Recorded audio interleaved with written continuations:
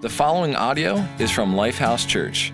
We hope you are blessed by this message and encourage you to connect with us on social media or lifehousechurch.org.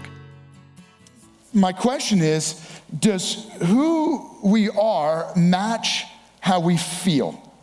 Does who you are match how you feel about yourself? Let me explain. There's an opening line of a Rolling Stone magazine article that opens this way. Coy Mathis knew one thing by the time he was 4 years old, that he was not a boy. And so this created some confusion for his parents, and they wrestled with this challenge, but eventually came to a point where they accepted him and his professed gender.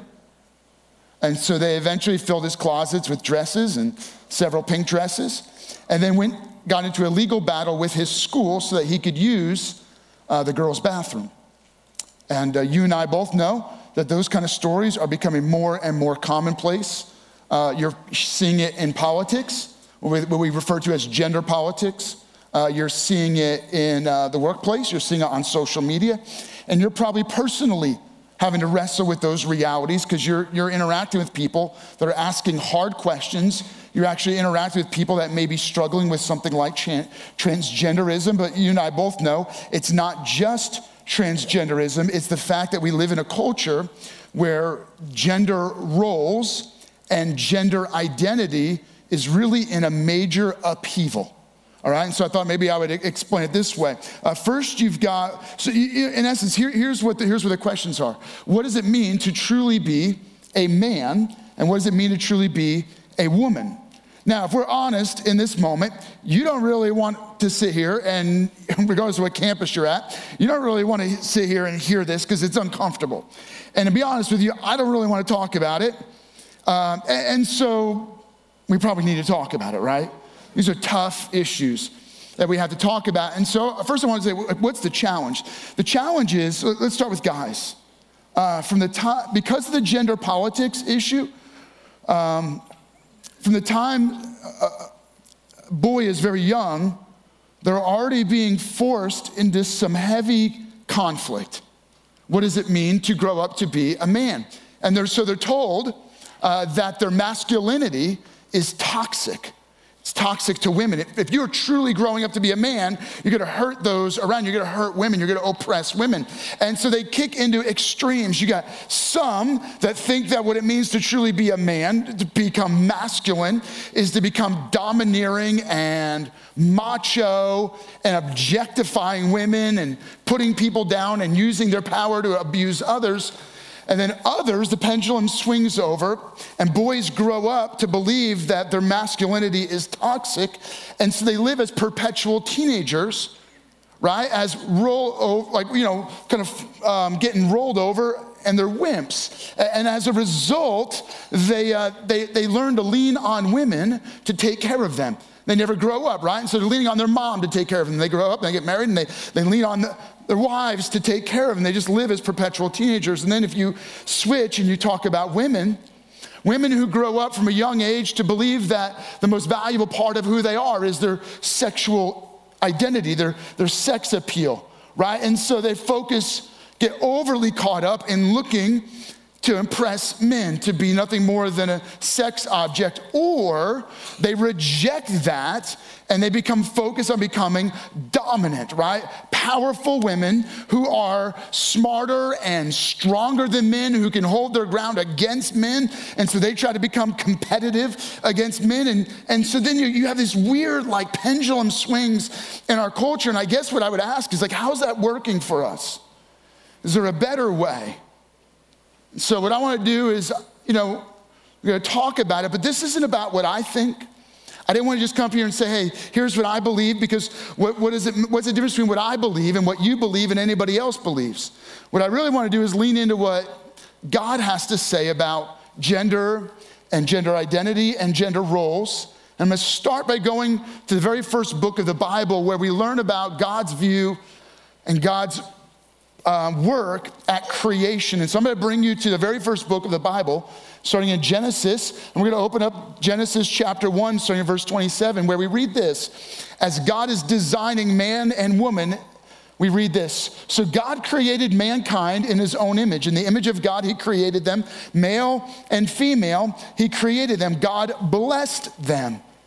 And God saw all that he had made, and it was very good. And there's a few really important things to notice right at the very beginning when God designed creation. First, that God took his image, right? God is neither male nor female. God is above that. He created gender for our benefit. And so God took his image and he split it and he placed some in man and some in woman. In fact, that's why when we talk about marriage, we say marriage is the beautiful coming together of the earthly understanding of God's image, right? Like the best picture of who God is a husband and wife coming together in unity, because you're in essence reuniting this image of God that was put into man and woman. But we don't just want to stop there. We also understand this, that God designed us male and female. And there was no confusion. There was no dysphoria. There was no discontentment, right? Eve isn't angry about being a woman, and Adam isn't angry about being a man. They're not confused in their role. They're not confused in their identity. And when God saw it, he blessed it. So he put his favor on man and woman. And then he said it was very good. It's very good that you are a man or you're a woman. And if you're married, you're like, amen. Like, this is good. Actually, who cares? We're married or not. You're single. You're like, amen. It's great that we are men and women. And if you go back to the creation order, you recognize that this was God's design. This is the way God made man and woman. And then if you jump ahead just one chapter, you get to Genesis chapter 2, verse 25, where it's written this way. And Adam and his wife were both naked, and they felt no shame. So they were living in their God-given gendered bodies, and there was no sense of inadequacy or embarrassment or shame. There was no sense of I am not where I belong. And it was blessed. There was no shame attached to it. It was good, and it was the way God designed it. Now, in today's culture, in current academia, and in our current state of politics, we have this challenge where in those categories, here's what we hear, that your birth sex is different from your psychological gender, meaning your physiology doesn't necessarily match your psychology. It's possible for you to have a physical sex and that be different from your psychological gender. And so that's the challenge, right, that Coy Mathis may have been wrestling with. And it's really important, actually, as we dive into this, that you recognize that this isn't about politics. This isn't about academics. It's not about debates and what you see on social media. It's about real people.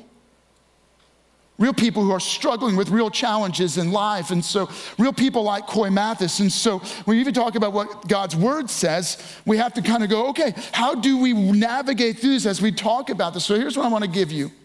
That while politics might say that there's some separation between gender and sex, God's word clearly refutes that. Absolutely not. And let me explain. In God's design, he made man and woman, male and female, and it was good. It's the way God wanted it to be. And so when God made it, he said it was good and there's no shame attached, because when God made man and woman, male and female, he gave them not only a physical body, this is your physiology, this is the way your sex organs are designed, but he attached with your body your soul. This is your psychology. This is how you feel. This is how you think. And you're a whole being. You don't get to take apart your body from your soul and say, well, that's separate from, no, God gave you a gift. And this is really important. Your gender is a gift from God. Your body is a gift from God. Your mind and your soul are a gift from God. And you are a whole being. And we don't just get to rip them apart and detach them. So what does that mean? It means not only is your body and your soul a gift from God, but the unique identity that you have when you see yourself as a man or you see yourself as a woman is a gift from God. And the role that comes with being a man or comes with being a woman is also a gift from God. In fact, what I really want you to take note of today is this: your God-given identity defines your role and responsibility. So we're talking about this, right? It's an uncomfortable topic. Trust me, it might be uncomfortable for you to hear. It's probably even more uncomfortable for me to have to talk about. But here's the thing. I know that God designed you just the way you are. God didn't make a whole bunch of mistakes. God loves you. He designed you. And so why is it that things are not as they should be? Why is it that people are confused about their gender identity or their gender roles? Why is it that people feel like things are detached, that there's a dysphoria about this? So let me kind of go back to the beginning and say, here's the challenge we face. We live in a broken world, a corrupted world. I'm not blaming anyone. In fact, I'm going to go back to the beginning and say, here's what went wrong. Something called sin entered our world, and Adam and Eve, they willingly disregarded God, God's design for their life, God's best for their life. They said, no, we want to do life our way. And when they made that decision, the world became fractured, broken. Biblical authors, Jesus called that sin. And from that point on, every one of us were born corrupted by sin, but it wasn't just that it corrupted us. It wasn't just that it corrupted our spirit, meaning we're not just spiritually broken and separated from relationship with God. Imagine sin like the ultimate virus. It gets in and it infects and affects everything. From the very beginning, this original fall, everything is fallen. So you and I, we were born broken. What I mean by that is this: we think sometimes in broken ways. We feel broken things. We have desires that are fractured. Every one of us. We want things that we shouldn't want. We feel things that we probably shouldn't feel. We feel a sense of confusion about things that otherwise, before the fall, there was no confusion. We feel separated from God and we wonder, where is God? Before the fall, there was no confusion about where God was. They knew God. They saw God. They could talk to God in personal relationship where they walked with him. But today, because of sin, we're separated from God and we go through life broken and hurting, headed toward a forever ruin and eternal judgment. And that's what's wrong, right? And so how does that affect you and I? Well, here's the deal, right? It means that our desires are fractured. The way we think is corrupted. Even our sexuality is corrupted and broken. Why do you think we have so many issues in our nation? Because something is deeply broken about the world we live in, and something is deeply broken inside of every one of us.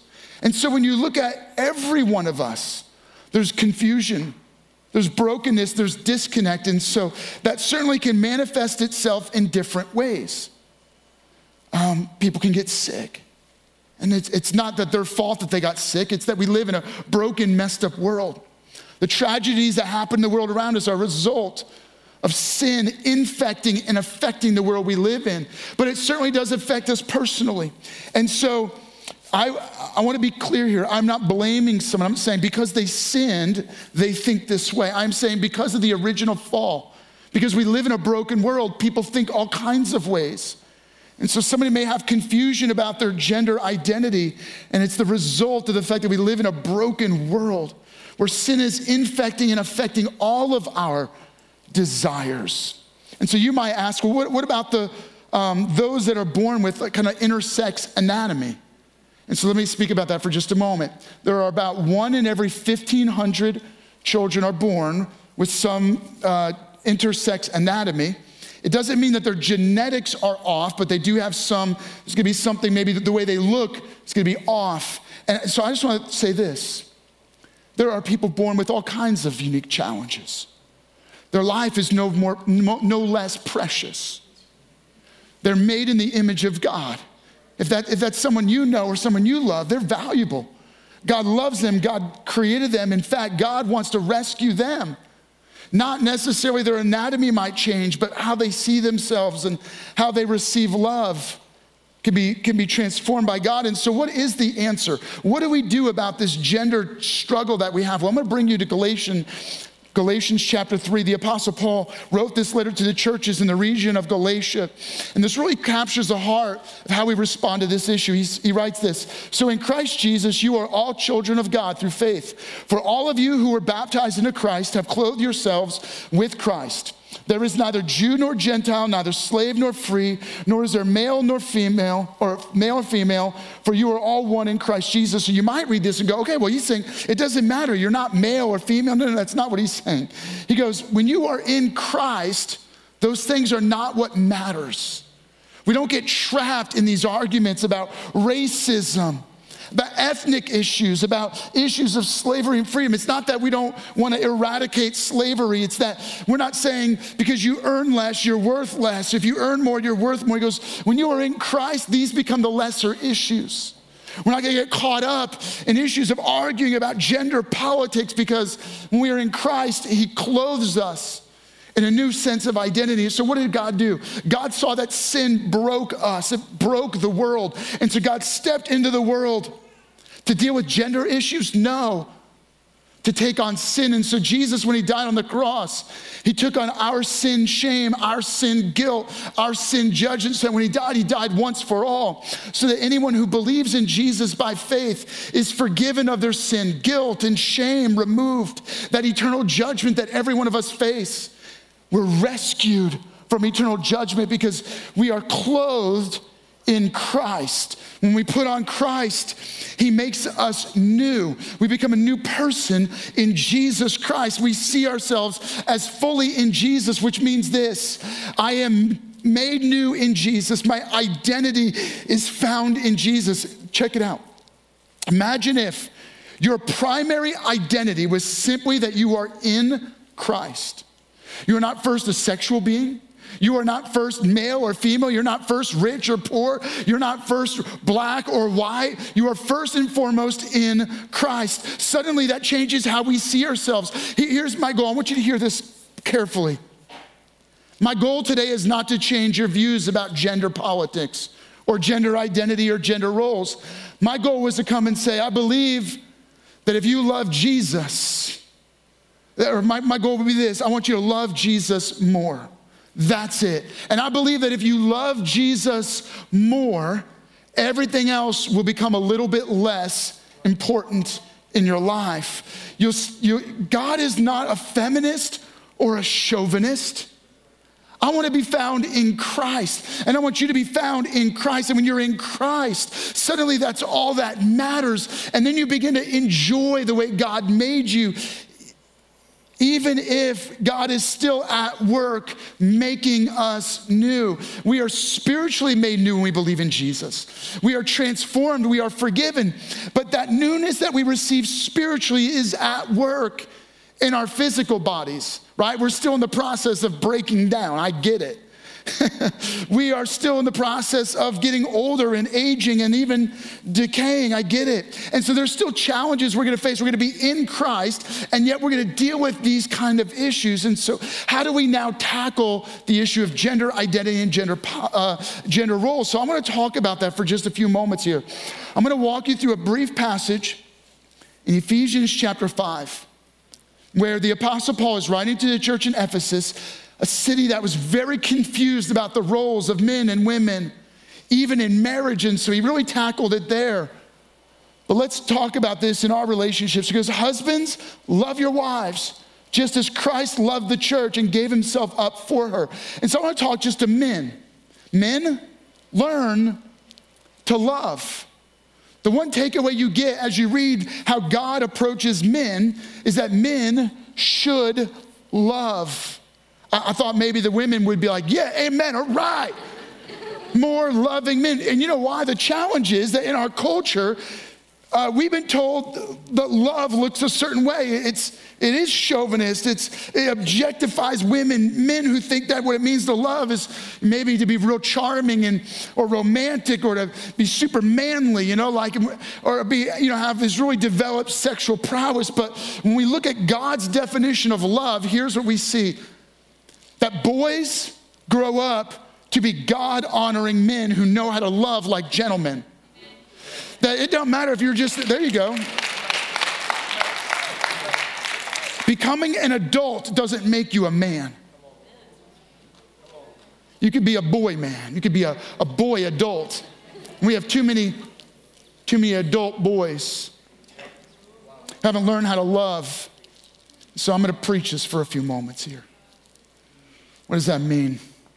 Men love. Men love selflessly. Men, the way you love is by developing a sense of security in those that you love and you cherish. Security is love. You know, women need most a sense of security. A woman who feels insecure, struggling because there's some people around her who have not loved her well. It's not an indictment on the woman. It's an indictment on the men. You know why our nation is plagued with so many insecure women? Because we got a bunch of chauvinist adult boys who haven't learned how to love by creating security for those around them. So what does it mean to love by creating security? Well, let's start with spiritual leadership. Too many men are waiting for the women in their life to say, well, let's go to church. Let's read the Bible. Let's pray together. Men, lead spiritually. You lead the way. Lead in your example. Become men of prayer. Read the Word of God. Follow the example of Christ. Become more like Jesus. You lead in the church. You take a step of faith and begin to live out what it means to be like Jesus. That means you have to do all of the praying? No, not at all. But you lead your family. They shouldn't be begging you to go to church. You should be the first one ready. You're probably the first one ready, but you should be the first one out the door. Your wife shouldn't have to say, well, let's do, devotions together. You say, let's do devotions together. Your wife shouldn't have to say, hey, maybe we should be giving to the church. You should be leading in your example. All right, so that's spiritual leadership, but don't just stop there. Loving by creating security, one of the most important things you could do is being faithful. Be a man of your word, man of integrity. You say it, do it. You honor your word. And some of you stood on an altar and you made a vow for rich or for poor. And you blame your wife on why you're struggling in your marriage. The reality is, be faithful. I'm not saying that couples don't have difficult times, but you be faithful. You fight for your marriage. You fight for your family. You love them passionately. They should feel safe in your commitment to them. You be faithful. Be men of your word. Men, I'm going to talk for a moment about the idea of providing. And I know some of you are like, yeah, all right, I got this one nailed. I work hard and I make a lot of money. Okay, fine. You provide by working hard. But that's not what I mean. Because you don't have to be the primary breadwinner. You don't have to make the most money. When I talk about providing, what I mean is sacrificing your needs for the needs of others. You know what a lot of boy adults do? Boy adults work hard so they can get more toys and look out for their needs above everyone else's needs. I'm sick of it. I don't see that in the Word of God. In the Word of God, what I see in the example of Jesus is that he looked out for our needs above his needs, and he gave his life for our life. When you work, you are working not for the goal of getting a nicer car, a nicer home, or a boat, or whatever you want. You are working, sacrificing yourself to meet the needs of others. That's what it means to be a man. You put your needs aside, and you're saying, I care about your needs. I care about others' needs. I'm going to help provide within the church. I'm going to help provide in my home. I'm going to look out for my family's needs above my needs. Some of you have amazing men in your life, and you've seen this lived out. And you have a great example, and so you know what it looks like to lay aside your desires, your needs for the needs of others. Others of you, you've struggled with this because you haven't seen the godly examples. Be the godly example. Let me give one more talking about men. Love, which creates a sense of security, protects. And finally, you're like, all right, good, now I get to be a little bit macho. I get to flex and, jump in front of the bullet. All right, fine. That's not really a biblical picture. What it means to protect is this. being willing to sacrifice and serve, to honor and guard the dignity and the value of others. When I think about protecting from a biblical perspective, it's the fact that we live in a culture that tears people down. A man who knows how to protect is one to leverage his strength to build up and honor and add value and say, you're a treasure, you are worthy, and I'm willing to leverage my strength and any resources God has given me to build you up. It's not about fighting, it's about serving. It's about loving well. Okay, so I can't do a whole sermon on this, so I just want to camp on a few minutes and I'll talk to women for a few moments here. Let me shift over and let me read a verse to you.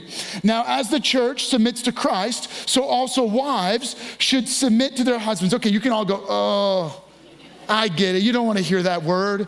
You're allowed to groan. It's okay, go, I'm feeling like I want to groan. Each one of you also must love his wife as he loves himself, and the wife must respect her husband. So it's interesting because these go hand in hand. Husbands, love your wives. Wives, respect your husbands. Women, you know what's one of the key things that you see biblically that you're invited to learn? It's this: women, learn to honor. Man, as a culture, we're not good at honoring. We tear people. The word honor means to give value to someone. You know what has been done to men? Their value has been diminished in our culture. Women have said, we don't need you. We don't want you.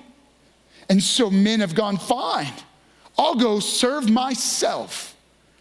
And I do believe that there is some relationship where if women would begin to learn to honor men, men might step up and act like men. Now, men, don't you dare use that as an excuse. You love no matter what. And you'll probably find that the women around you will honor you because of your love. But this isn't a catch-22. This isn't a cycle where, well, she doesn't honor me, so I can just not love her. No. Either one of you can reverse the course. Either one of you. If just one of you, men, if you would start loving, women would start honoring. Women, if you'd start honoring, men would start loving. Either one of us can step up and be the way God designed us to be. So when we read this, what I really want to capture this idea of is, what does it mean to honor? It means, women, you're going to submit to something. You're going to submit to someone or something. You're going to submit to the cultural views of what the world tells you should be, or you're going to submit to God. Can I encourage you to submit to God? Honor God in your life. Honor his authority in your life. Honor the way he designed you. He made you the way you are. He made you to love the way you love and to want the things you want. He created you with certain natural gifts and abilities. Don't fight it. Stop making excuses for being who you are and start embracing your God-given identity. Girls, grow up recognizing that you are a treasure and you are worthy of being treasured. Women, recognize the giftedness that God has put in you and walk in honor. If you're married, you should be submitting under your husband's God-given authority. Does that mean he gets to dominate over you? No, I just spoke to men about love.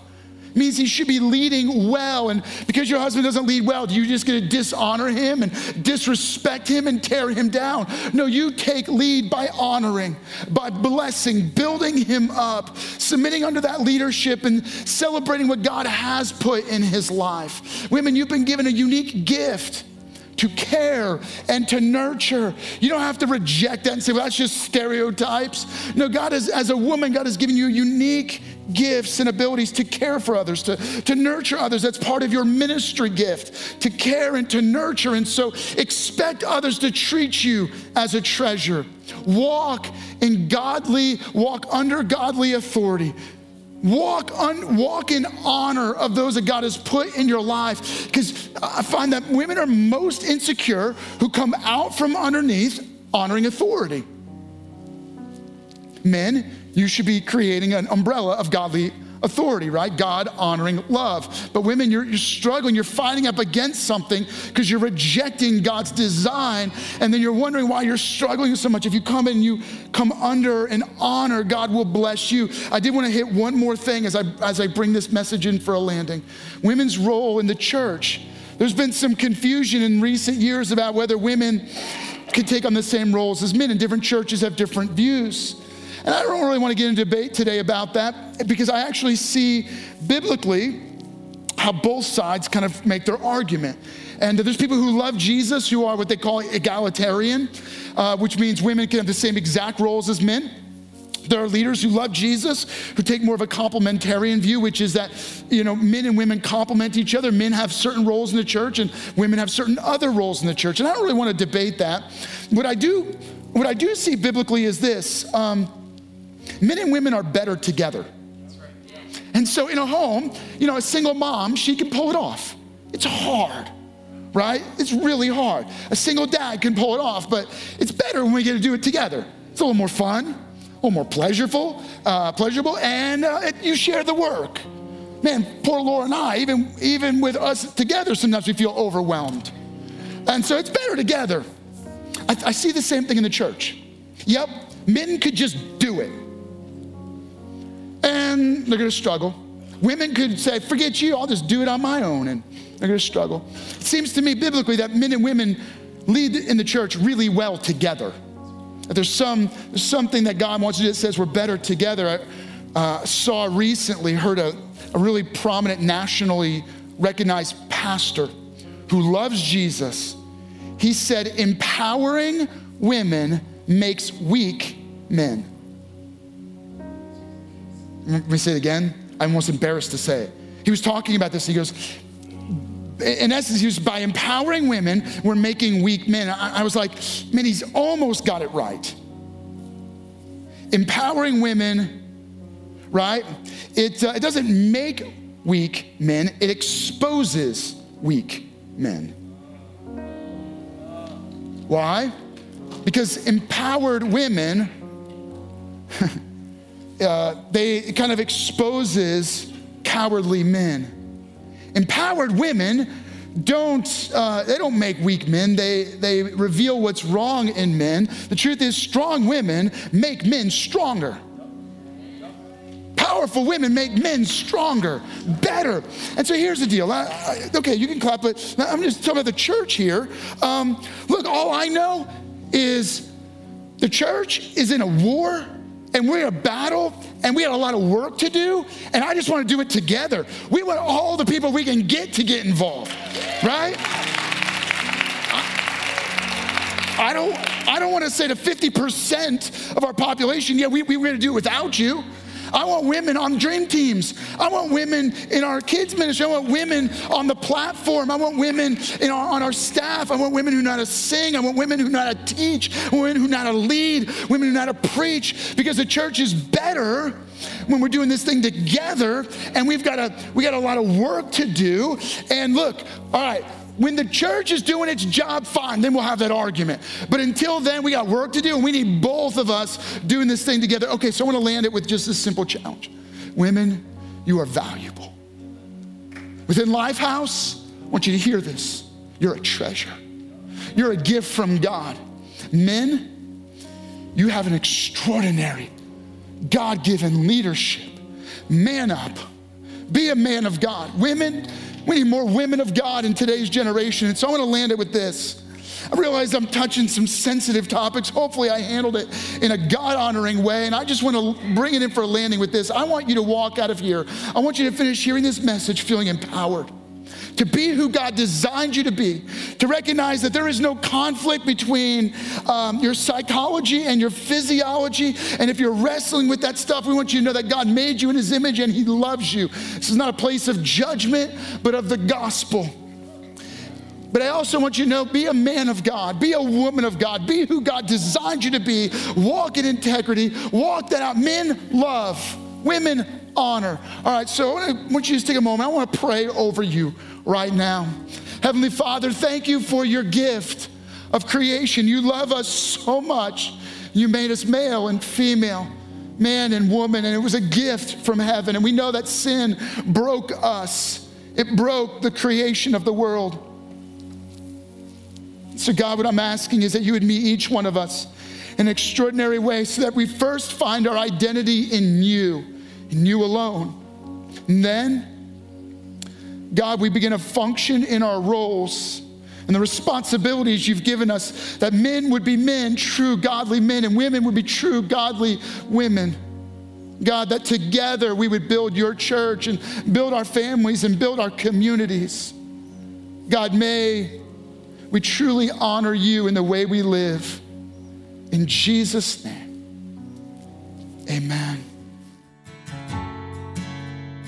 Thank you for listening to audio from Lifehouse Church. We believe that through Christ, life change happens here. So we invite you to connect with us further by visiting lifehousechurch.org.